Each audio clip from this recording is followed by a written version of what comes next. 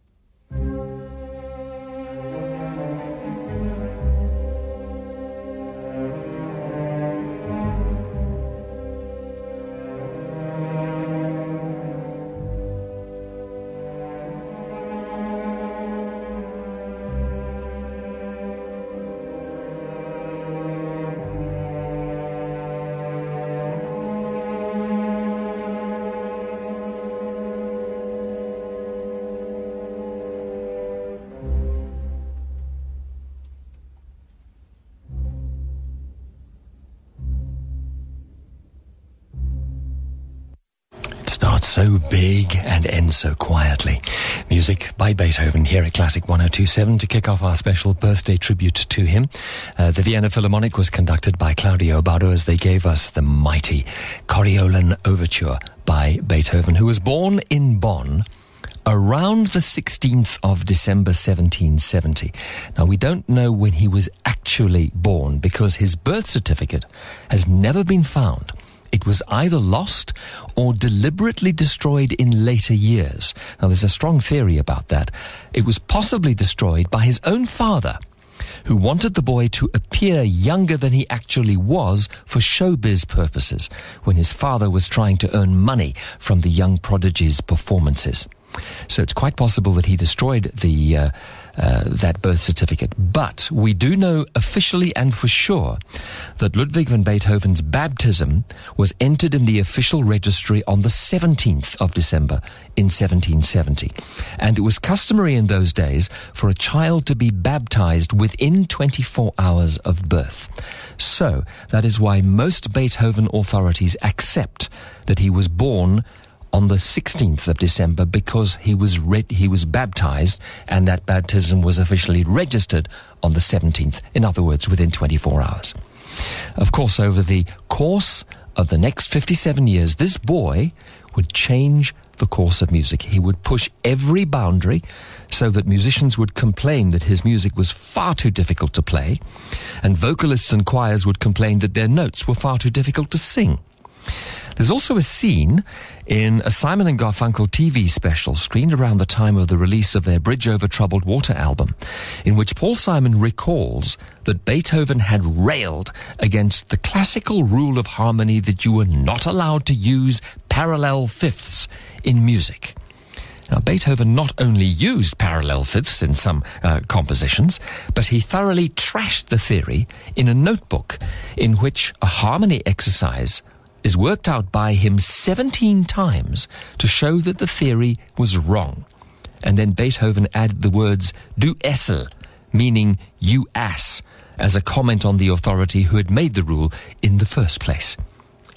And he went on to trash all the musical rules when it suited him. Possibly because of the abuse he suffered at the hands of his alcoholic father, he hated authorities. Although he admired and respected Mozart and Haydn, he was very much his own man.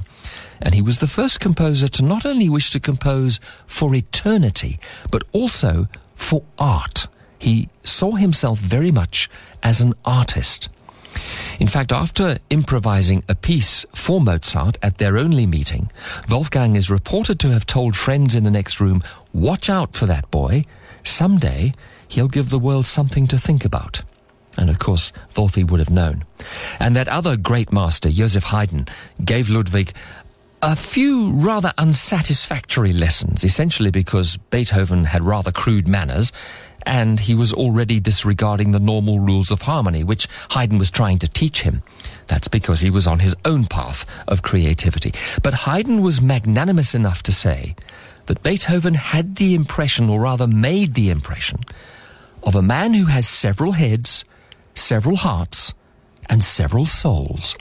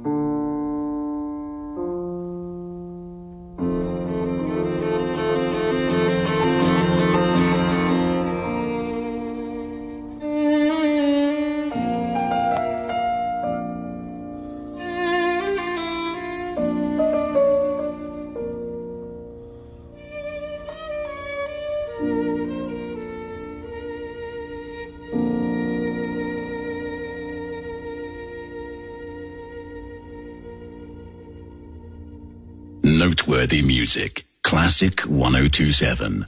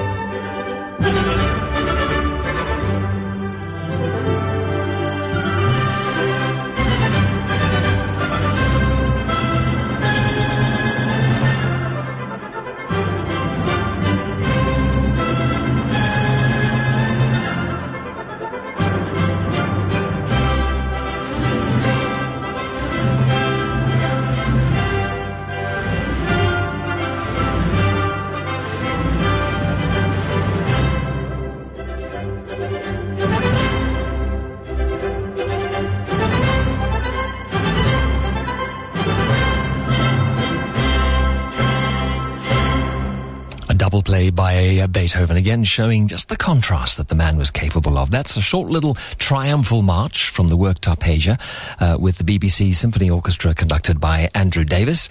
And before that, Gidon Kremer and Marta Argerich, two brilliant individual players, giving us the second movement from Beethoven's beautiful violin sonata in F major, which was subtitled Spring. So just gives you an idea of the contrast. Much more Beethoven, both information and music to come during the course of the Classic Breakfast this morning. It's Classic 1027 on Beethoven's birthday. And of course, he was remarkable in so many ways, and one has to consider the fact that although he started out in the classical era, he soon forged his own path, focusing on what he called his art, and he wanted to compose for eternity. And he was fortunate in many ways in having sufficient success in publishing his works and having some generous benefactors, even in tough economic times, not to have to worry quite as much as Mozart did about having an income, although I must point out Beethoven still had times in his career when he seriously was cash-strapped. You see, Mozart was a true freelancer, composing furiously, either for his subscription concerts in Vienna or for commissions. So he would compose works within days or weeks, and sometimes even overnight. And his manuscripts are mostly free from revisions. But Beethoven was a slow worker, taking months and even years to complete some of his works. His sketchbooks show his constant revisions. He was always refining and polishing and rewriting as he wrestled with getting his ideas out of his head and onto paper. So, against Haydn's 104 symphonies and Mozart's 31, Beethoven wrote only 9. Where Mozart composed some 20 operas, Beethoven wrote only 1. And he wrestled hugely with it, even having 4 attempts at the overture alone. And against Mozart's 27 solo piano concertos, Beethoven wrote only 5. But it's what he did with them that was astonishing. And he took the conventional forms of the time and he turned them on their heads, like the piano sonata.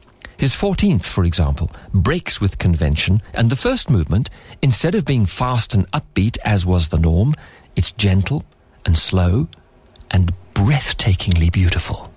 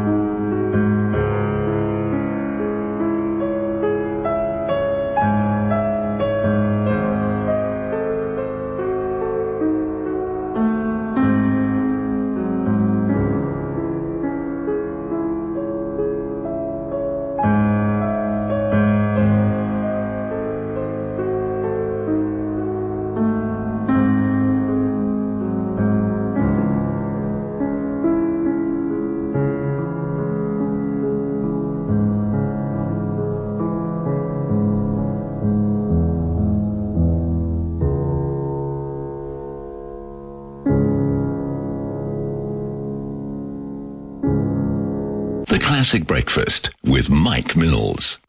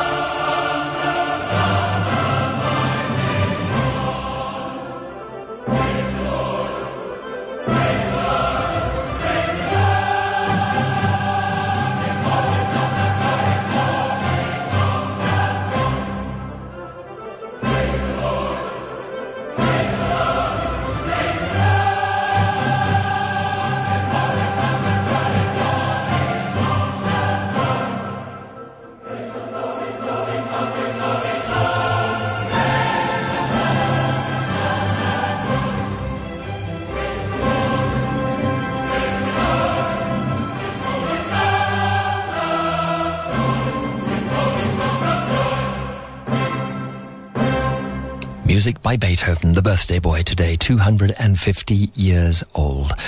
That's the Hallelujah from his oratorio, Christ on the Mount of Olives. It's an awesome work with the Robert Shaw conducting the Atlanta Symphony Orchestra and chorus. Now, of course, Beethoven, up to about halfway through his life, was going great guns. We know that.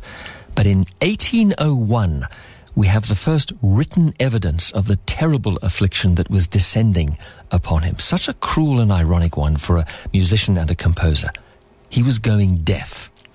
He suffered from periods of ill health throughout his life, with loads of headaches and lots of stomach problems. Of course, water and sewage systems were terrible. There were no antibiotics yet, and medical men were pretty much at a loss to treat anything serious.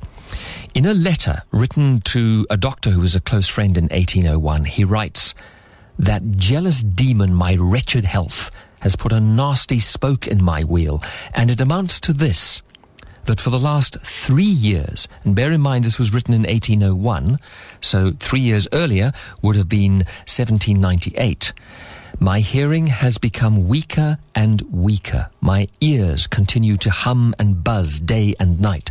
I must confess that I lead a miserable life. For almost 2 years, I have ceased to attend any social functions simply because I find it impossible to say to people, I am deaf. If I had any other profession, I might be able to cope with my infirmity, but in my profession, it is a terrible handicap. I can hear sounds, but I cannot make out the words of the spoken voice. But if anyone shouts, I cannot bear it.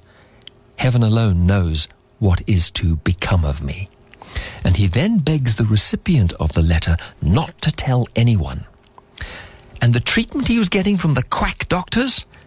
For his deafness, one prescribed hot baths, another cold baths, and a third poured almond oil into his ears, which made everything worse. Another soaked the bark of a poisonous plant in water, then strapped it onto Beethoven's arms and told him to let the bark dry. As it did so, it shrank and became, of course, being poisonous, it caused the skin to blister. And the doctor then lanced those blisters. For deafness? What an imbecile. Well, naturally, this caused the maestro yet more pain, so much so that he couldn't play the piano. So he gave up the so-called treatment, and he also gave up that doctor along with it. There are some theories as to why he went deaf, and those I'll explore towards the end of today's show. But what a terrible affliction to befall him. And yet, in the end, despite the fact that he was pretty much totally deaf by 1817, he had perfect pitch, so he could accurately hear any note in his head without the need for external sound. So the deafness didn't hamper his ability to compose, and some of his greatest works were created when he was deaf, like his Missa Solemnis, his late piano sonatas and string quartets, and of course, his awesome Symphony No. 9. He continued, though, to conduct with wildly flailing arms, and musicians learnt not to watch him, but instead to take their time from the first violinist. And of course, it should also be remembered that for much of his time in Vienna, Austria and France, during and after the revolution and under Napoleon, were at war. So when Vienna was under siege, not only were the living conditions terrible, with food shortages and hyperinflation, but the shelling and the bombing and the rifle fire would not have helped him either. In fact, he would often try to protect what was left of his hearing by covering his head with pillows down in a basement. This was a time when he became so depressed that his creative output dwindled to almost nothing, and he contemplated suicide. It was really only his dedication to his art that sustained him.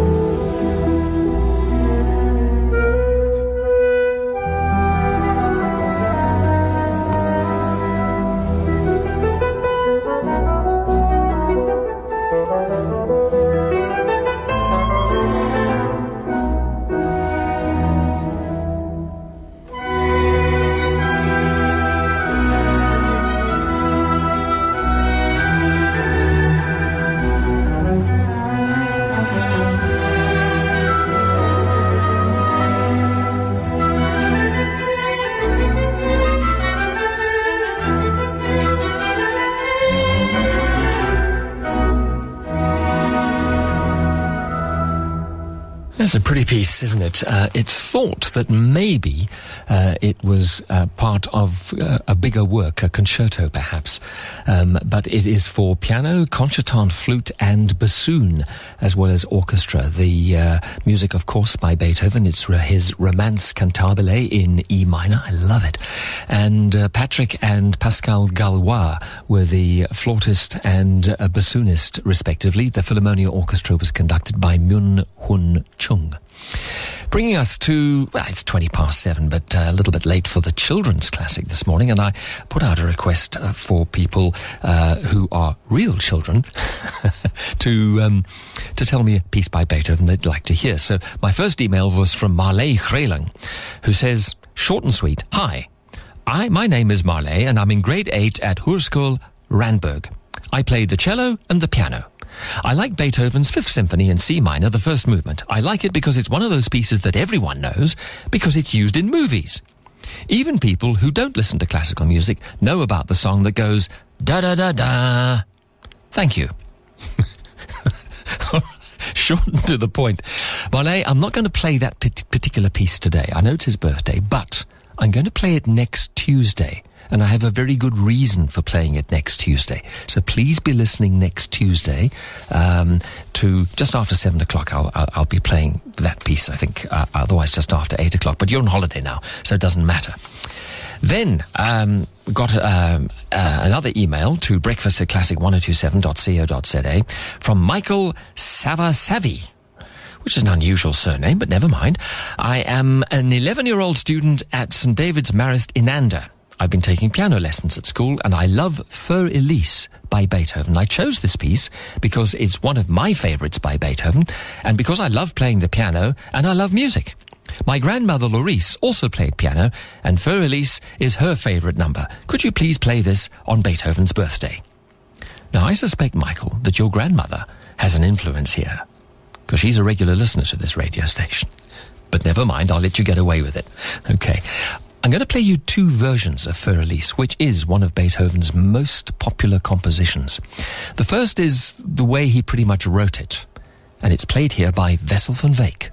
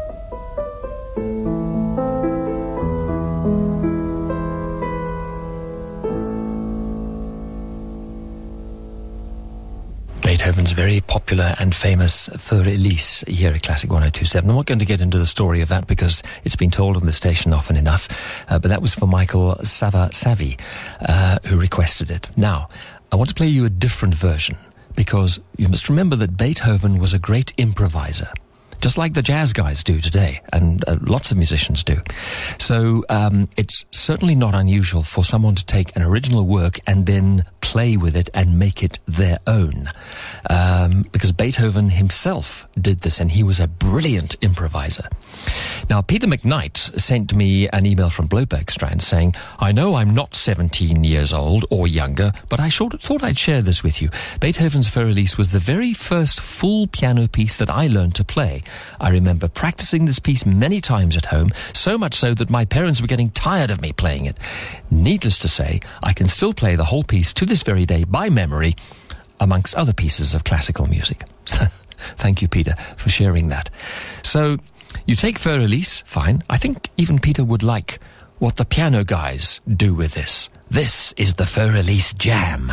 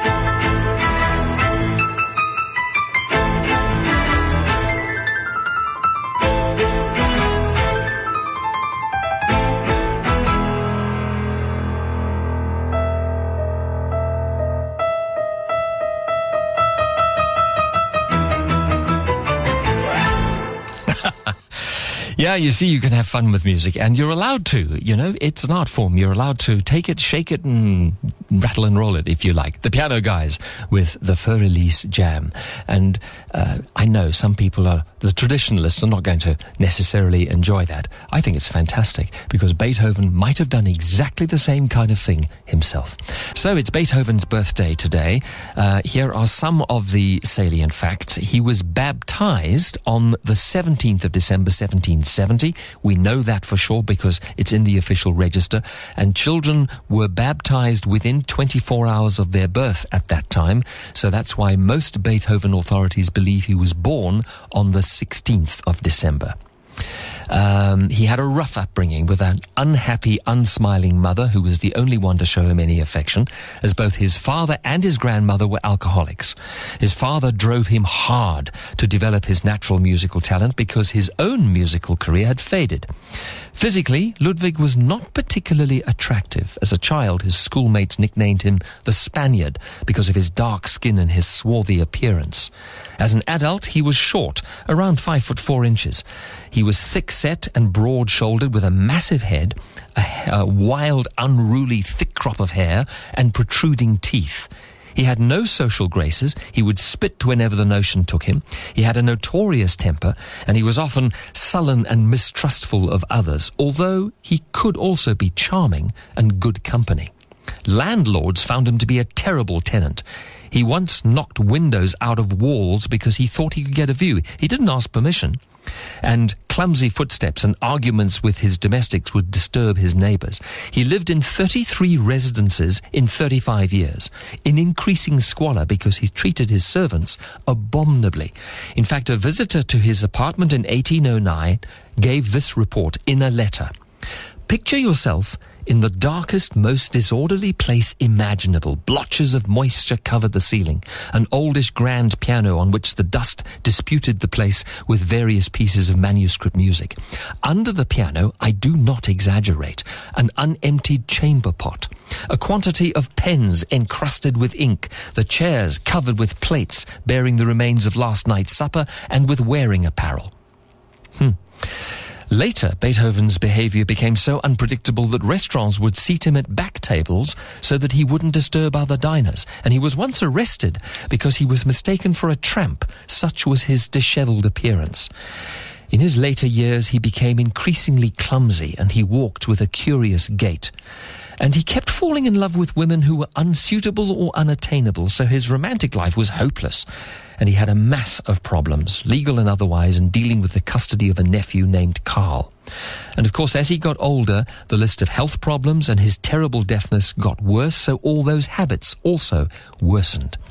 But musically, at the time, and indeed for a long while after, he took whatever ideas and rules that Mozart and Bach and Haydn had left him, he tore up some, he reworked others in previously unimaginable ways, and painstakingly forged his own path of originality that proved so groundbreaking and boundary-smashing that it was damn near impossible for anyone to follow in his footsteps. And while much of the music is huge and bold and complex, stretching musicians' abilities to the limit, other pieces are a sheer tuneful delight.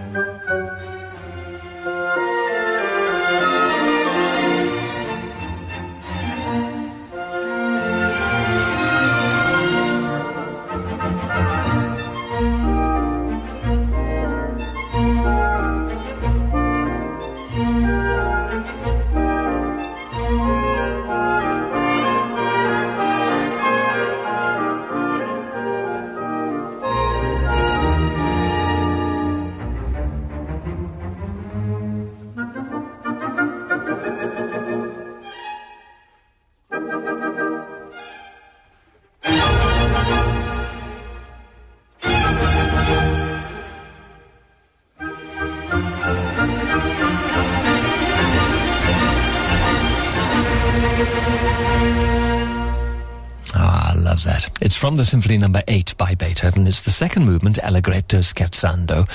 And I mentioned earlier that Beethoven worked relatively slowly compared to Haydn and Mozart. That's partly because he was composing for eternity and for his art. Mozart was composing for this coming Friday. But there would be a gap of 12 years between that symphony, the Symphony No. 8, and his colossal Symphony No. 9. The Berlin Staatskapelle were conducted by Daniel Barenboim. The Classic Breakfast with Mike Mills. Paying tribute to Beethoven's 250th birthday today.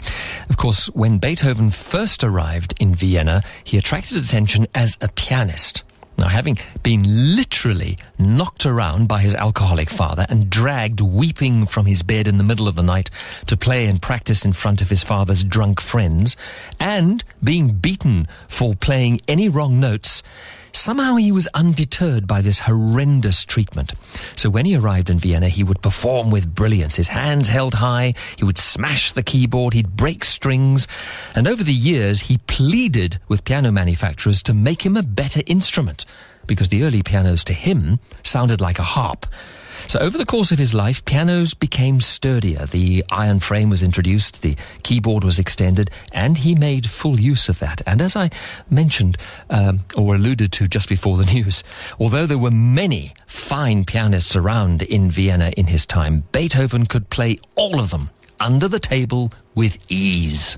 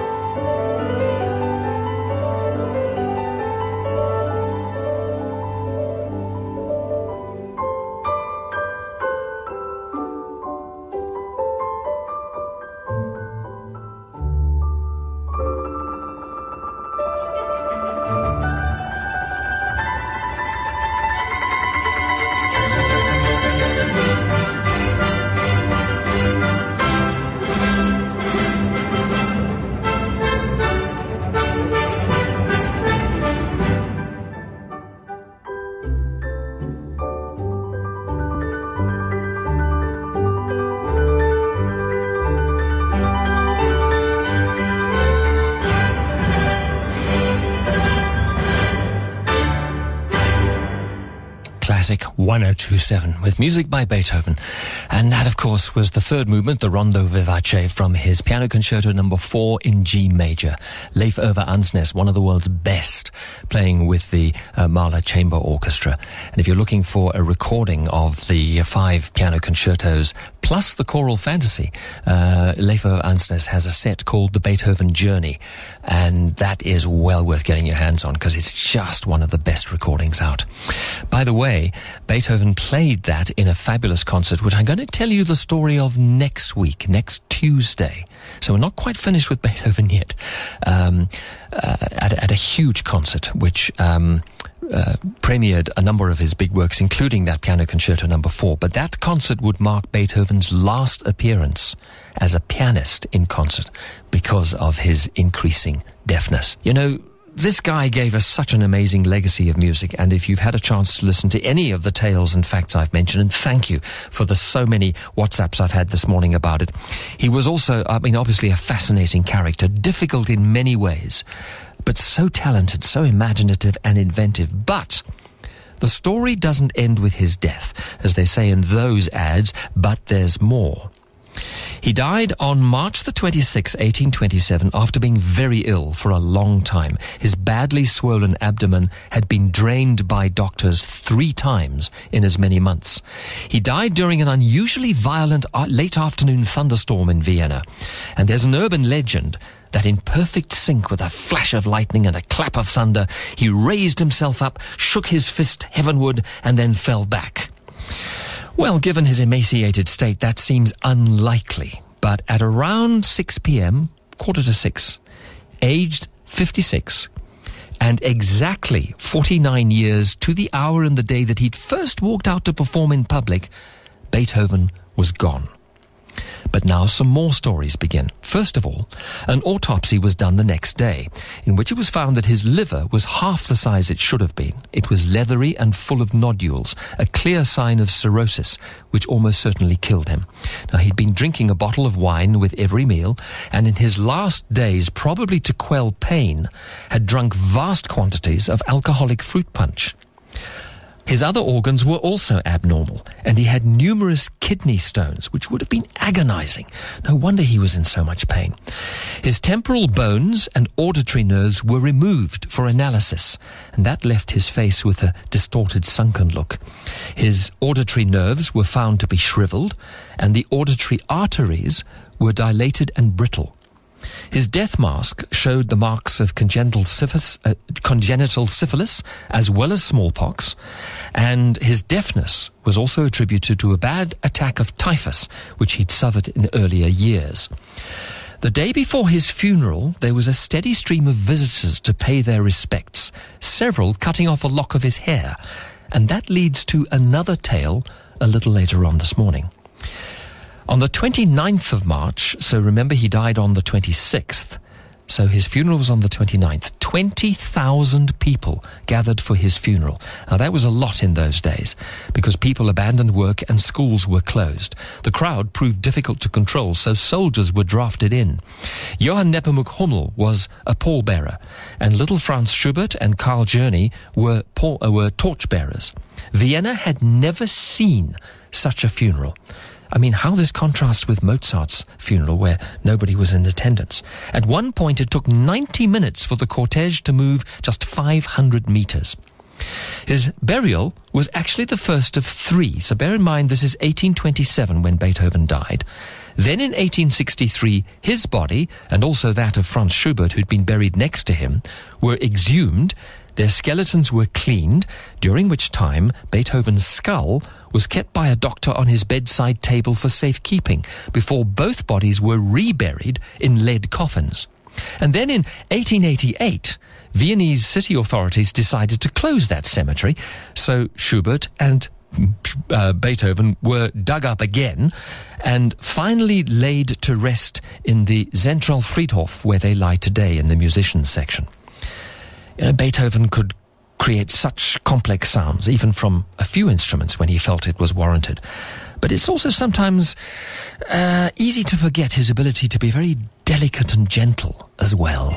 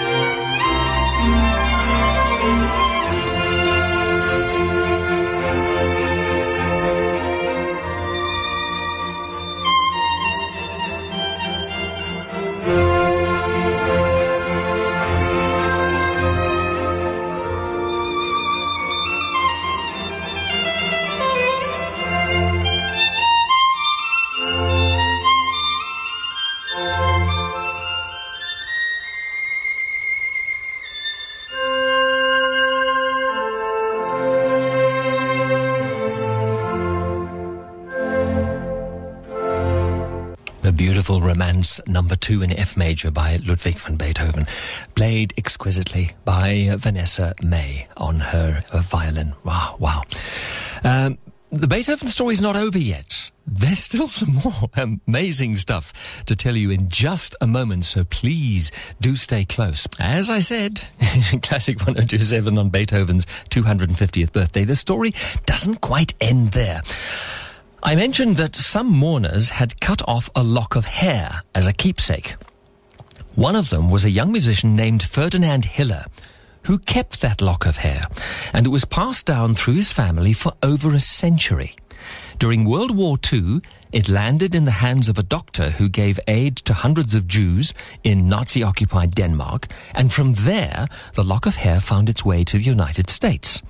And in 1995, the glass locket containing Beethoven's hair was opened in Tucson, Arizona, and it was jointly owned by two men, a property developer named Ira Brilliant and a physician named, and I'm not kidding here, Che Guevara. Those really were their names.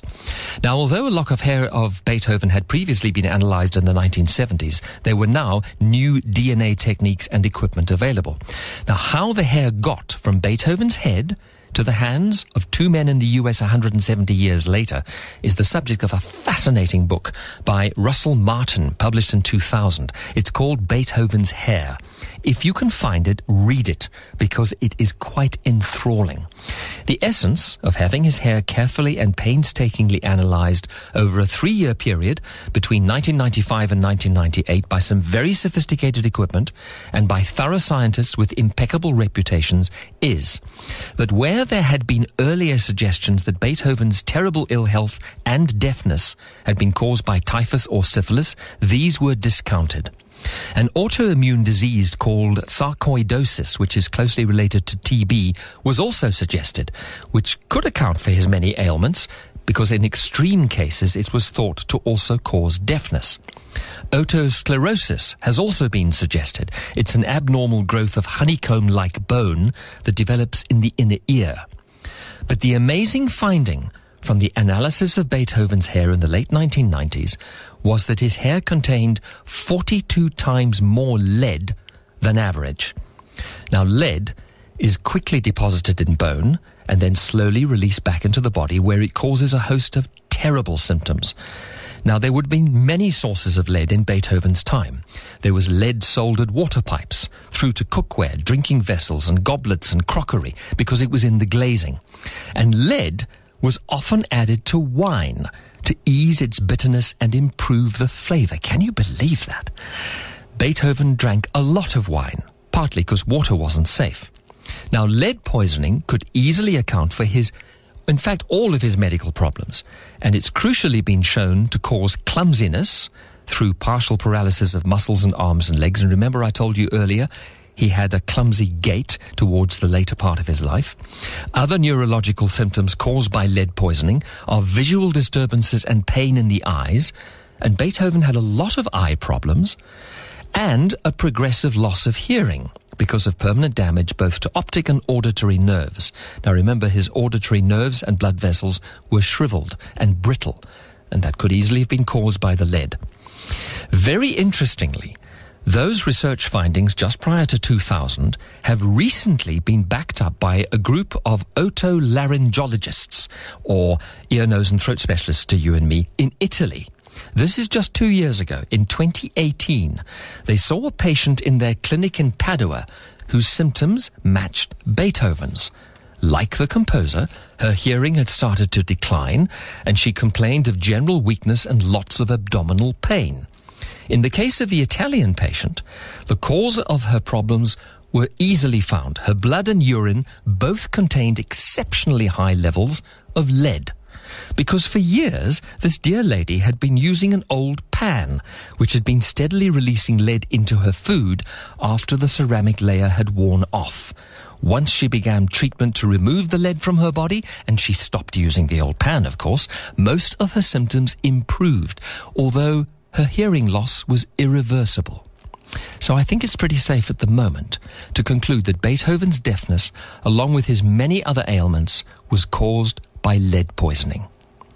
The amazing point to note, though, is that while Beethoven was in considerable pain for much of his life, he still managed to produce fantastic music.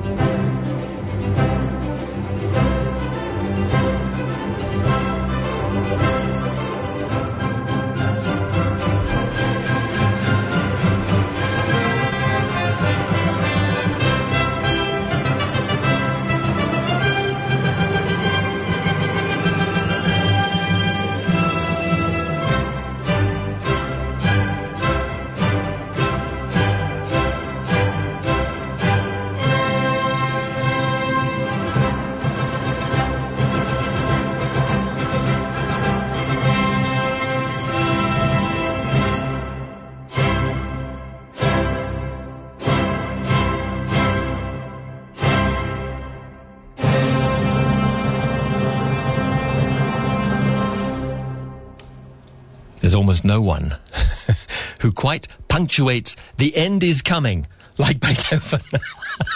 That's from his Symphony No. 5, of course, the mighty fourth movement, with Seiji Ozawa conducting the Boston Symphony Orchestra. Wrapping up the Classic Breakfast, the special birthday edition for Beethoven this morning. One thing I would point you to if you're interested in learning more about Beethoven, and clearly from this string of WhatsApps I've had today, thank you so much. Yes, I put a lot of work in. I had 6 books open around my office about Beethoven, getting information, because he's such an awesome guy. And I've just tried to encapsulate some of that information, because, as I say, whole books have been written about his life. But there is a new one you might like to go and look up at your favorite decent bookstore. It's called Beethoven, A Life in 9 Pieces. I came across it just yesterday. It was only published this year. It's by Laura Tunbridge. Beethoven, A Life in 9 Pieces. She looks at 9 compositions of his and then relates those to aspects of his life. And it's very well written by the looks of things, and there are good reviews of it in the international press. So you might like to go and look for that if you are interested in learning more about Beethoven.